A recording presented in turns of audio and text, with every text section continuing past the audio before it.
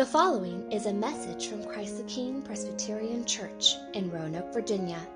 For more information about the ministry of Christ the King, please visit us at ctkroanoke.org.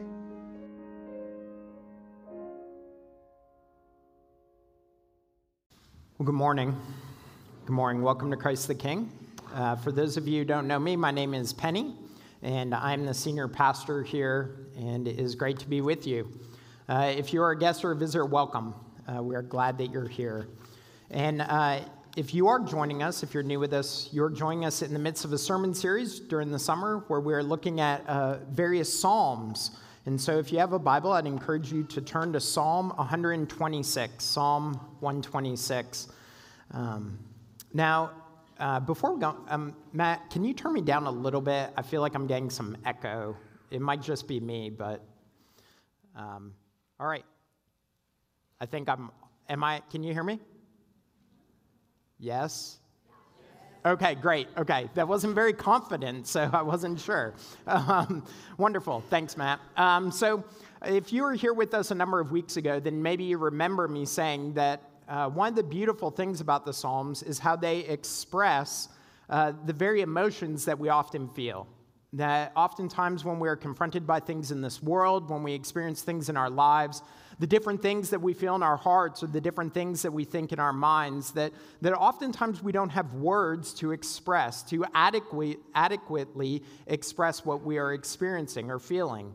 And yet the Psalms wonderfully and beautifully often give us those words. They give us the words to say in those times of need and in those times of rejoicing.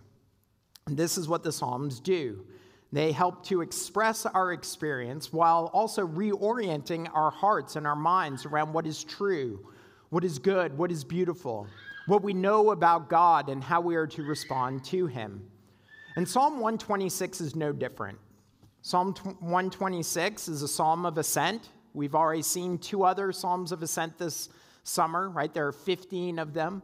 And these psalms of ascent are psalms, they are songs that God's people would have sung as they were going up to Jerusalem, as they were going to the festival, to the feast, as they were going to celebrate the Lord. They would sing these psalms to one another and tell one another and remind one another of the good things that the Lord has done.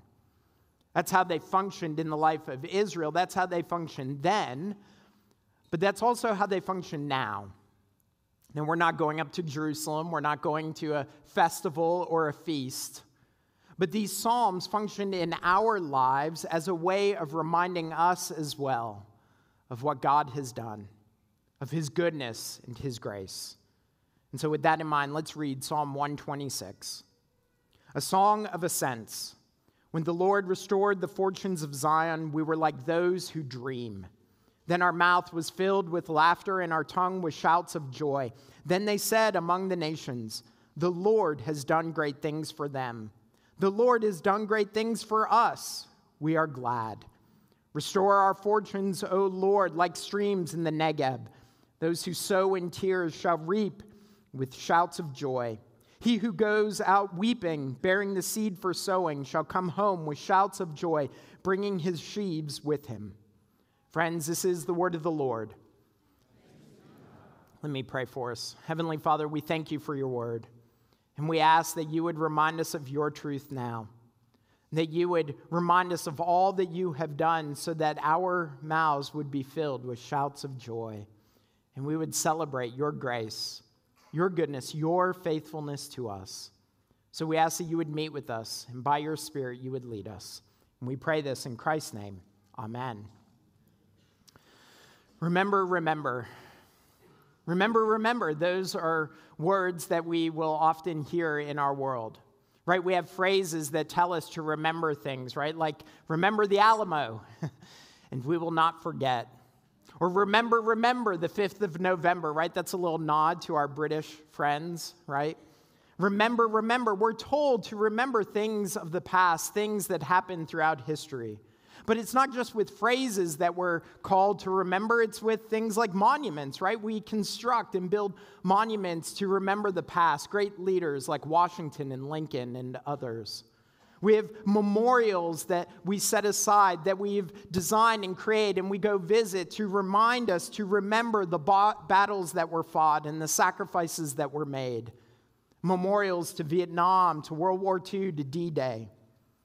And we have days that are set apart, right? Days that are set apart when we remember what has happened in our past. Days like Memorial Day and Veterans Day and MLK Day, where we remember a particular person or a particular event, something in our past, we remember. These things, these phrases, these monuments and memorials, these days, they're reminding us, they're remembering things, significant moments that have shaped our world, our nation, our lives. We do this on a national stage, but we also do this on a smaller stage. We remember. Right? Like in the life of our church, we have Celebration Sunday. Every fall, we have a Sunday where we have a picnic and we enjoy time together and we're celebrating, we're remembering the founding of our church. We do this in our families. We remember anniversaries and birthdays, and we sit the kids around and we tell them of how mom and dad first met, and we remind one another of our wedding and of great events within the life of our family. We remember. This is what we do. We remember the things about our lives, the things that have made us who we are. But for all the things that we remember, for all the things that we recount, for all the things that we remind one another of, the most important is that we remember the Lord. We remember the Lord and what he has done, and that's what this psalm is helping us to do. It's helping us to remember the past. That's what the first 3 verses are instructing us. They're pointing us back to a time in the life of Israel. Look at verse 1. And the psalmist says, "When the Lord restored the fortunes of Zion, we were like those who dream." When the Lord restored the fortunes of Zion. Now, the psalmist is invoking, he's remembering a time in the past in Israel's history, but he doesn't tell us exactly when, right? And there are many things that he could be thinking of, many things that could be on his mind, many occasions when the Lord restored Israel, like when he took them out of Egypt and he rescued them from slavery and bondage. That could be what he remembers.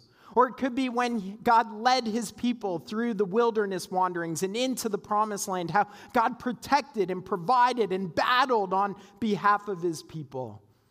Maybe that's what he remembers.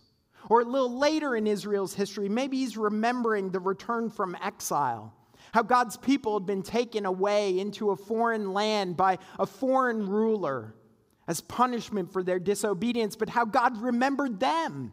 How he had not forgotten them, but he had rescued and delivered them and returned them to their place. The psalmist remembers. He doesn't give us a specific occasion, maybe because there are so many. I just named 3, but we know that there are countless other times in which the Lord restored the fortunes of Zion.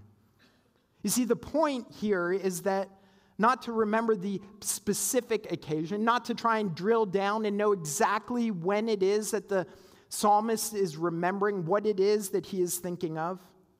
But the point is that God restored them. That was part of their past, that as the people were in decline, as they were damaged, as they were hurt, the Lord remembered them and restored them. The psalmist recounts remembering the Lord, how he restored the fortunes of Zion. And he says, we were like those who dream. I love that phrase. Like those who dream. They'd received such mercy, such grace from God that they can hardly believe it to be true. It's like us saying, like, pinch me, I'm dreaming, right? Those occasions in our lives, those times that are so good, so beautiful, that they don't seem to be real. Right? That they only live in our dreams, and to experience them now, it can't be real. And yet God's mercy, his restoring of his people, it's not a dream. It's better than a dream. It's real. It's real. And that's what the psalmist remembers. He remembers how God did something greater than their wildest dreams. How he rescued them and restored them, and how God did this not just for the Old Testament people. We don't just remember what he did back then, but we remember that he did this for us. Right? He took those who were dead in our sins. The Bible says we were lifeless, and he gave us life. That he took those without hope and he gave us hope. That he took those who were rebelling against him and made us his people. He took those who were spiritually orphaned and adopted us into his family. God did this through his Son. He did what our dreams could have never dreamt of. He was merciful and gracious, faithful and good. God has restored us, and that is better than our wildest dreams. This is what we remember. For all the things that we could remember in our past, in our history, this is the most prominent thing that we remember, that God has restored us. We remember what he has done. And we remember the response that this elicits, that this creates. Look at verse 2. The psalmist says, "You've restored the fortunes of Zion. It was better than our dreams. Our mouth was filled with laughter and our tongue with shouts of joy." They sang and they celebrated. Do you remember what they did after the Exodus? For hundreds of years, God's people had been in bondage and slavery. They had called out to God, and God had heard them. He had not forgotten them. He remembered them. And what did he do? He delivered them and rescued them. And within just moments after God had defeated Pharaoh's army and destroyed them, right? Maybe the sound of the screams was still ringing in the people's ears. What did they do? They sang. And they rejoiced and they celebrated, right? Moses and his sister Miriam, they led the people in singing, "I will sing to the Lord, for he has triumphed gloriously. The horse and the rider he is thrown into the sea. The Lord is my strength and my song, and he has become my salvation. This is my God, and I will praise him. My father's God, and I will exalt him. The Lord is a man of war. The Lord is his name." And the song goes on. They continue to sing and to celebrate all that God has done. You see, that's what we see throughout Scripture, isn't it? When God does something amazing, when he shows up and restores his people, the right response is to sing, to rejoice with shouts of joy, to have praise on the tongues of his people. And it's not just Israel that does this. It's not just Israel who acknowledges the greatness of God, but the nations do as well. Did you see the end of verse 2? Then they said among the nations, "The Lord has done great things for them." The "they" of verse 2 is the people of the nations.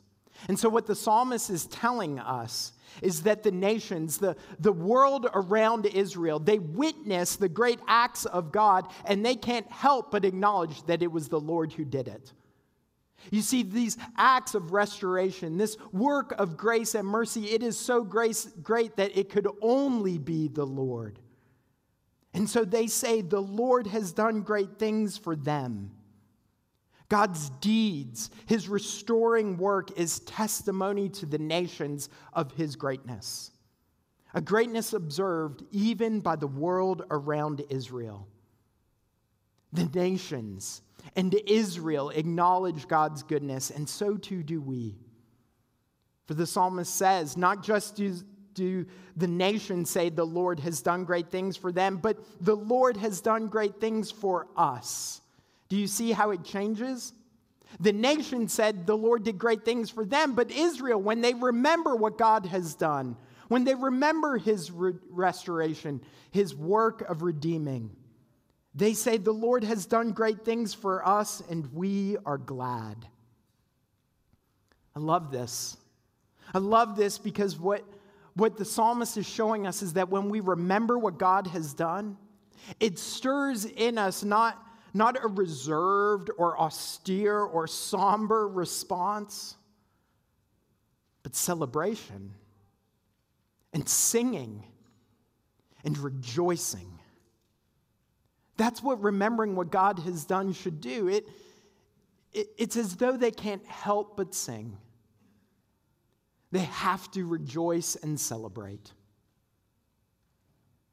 Now, the danger with remembering, the danger with thinking about the past, is that we can look to the past with kind of a nostalgia. A nostalgia, a longing to return to a scene that's more like a Norman Rockwell painting than reality. Right? Like that's what we do. We have revisionist history, right? We remember the good and the beautiful, and that is what we long for, and we cling to it, and we can treat the past as simply these glory days that have gone by. You remember that song by Bruce Springsteen, Glory Days?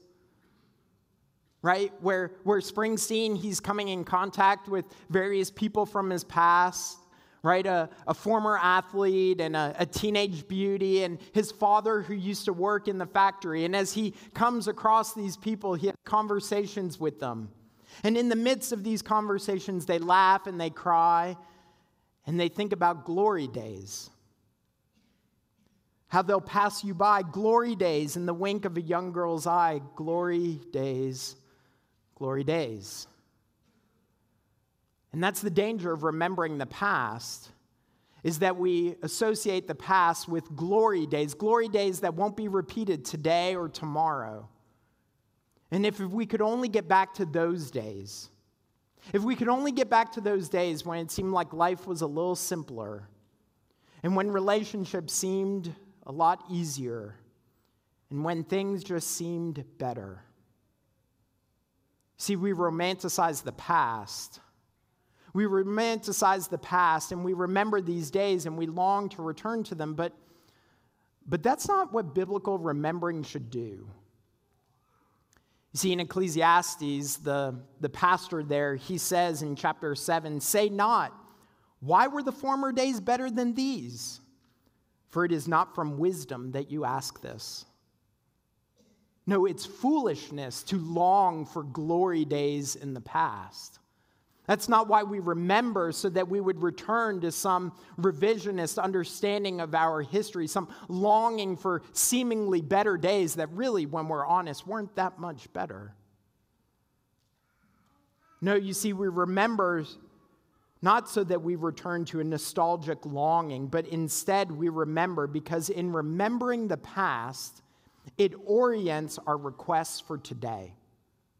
And that's what we see with this psalm. In the first 3 verses, the psalmist remembers the past, and in the last 3 verses, the second half of our psalm, he makes a request. Look at verses 4 through 6. "Restore our fortunes, O Lord, like streams in the Negeb. Those who sow in tears shall reap with shouts of joy. He who goes out weeping, bearing the seed for sowing, shall come home with shouts of joy, bringing his sheaves with him." So you hear how he begins. He begins how he began verse 1, right? Restore our fortunes. Now, just as before, we don't know the past deliverance that he was speaking of. We don't know his present difficulty either, right? But the text implies that there is a present difficulty. The only reason you need restoration is if difficulty has arisen. That there are in the midst of an occasion when restoration is required.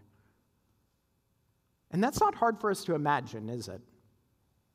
A time in the life of God's people, a time in our lives when we would need the Lord to intervene, to restore, to rescue.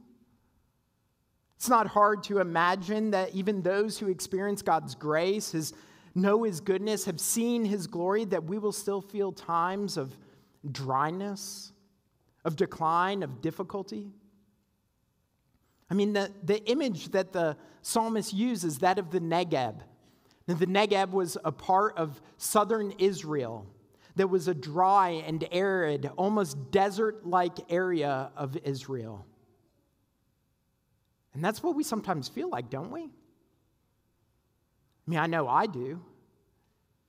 In times of sorrow and sadness, in times of difficulty and struggle, doesn't it feel like our hearts and our minds are dry and weary, like an arid land? I mean, that image resonates with me. Maybe it does with you. That's how we feel when a diagnosis is declared, when struggle arises, when our minds are clouded with fear and our hearts are filled with worry? Doesn't it feel like we're in a dry land? That we are alone in the midst of a desert? Maybe that's how you're feeling this morning. Maybe you're bringing sadness and sorrow into this place. Maybe you're bringing weight upon your shoulder that you cannot bear. Or maybe the exact opposite is how you're feeling this morning, but you felt this before. That this morning maybe you're filled with joy and celebration and expectation and hope, but you felt that dryness, that weariness in the past, and you will certainly feel it again in the future. And so what comes off of our lips is what comes off of the psalmist's lips. Restore our fortunes, O God. Restore us. It's the same language that he used before. In essence, what the psalmist is doing is he's saying, God, you restored us in the past. Restore us again. You see, the psalmist is using his remembrance of God's faithfulness in the past as a foundation for his present request. The writers Dan Allender and Tremper Longman, in their book Cry of the Soul, they write this. They say, memory is a creative borrowing of the past as a template of what we hope for the present. To remember the past is to reshape the present with desire and hope.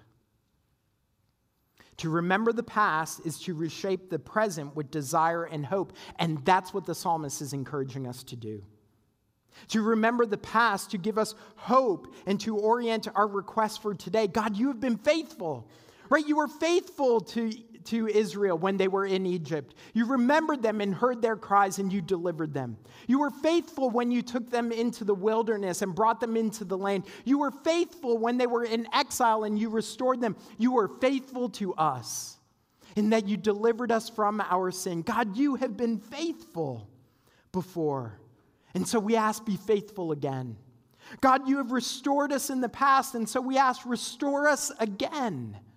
We allow the past to reshape our present with hope and with desire and expectation. That in the midst of difficulty, we look to him. We cry out to him for restoration.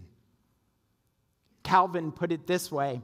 He said, the very best method in order to obtain relief in trouble when we are about to faint under it is to call to mind the former loving kindness of the Lord.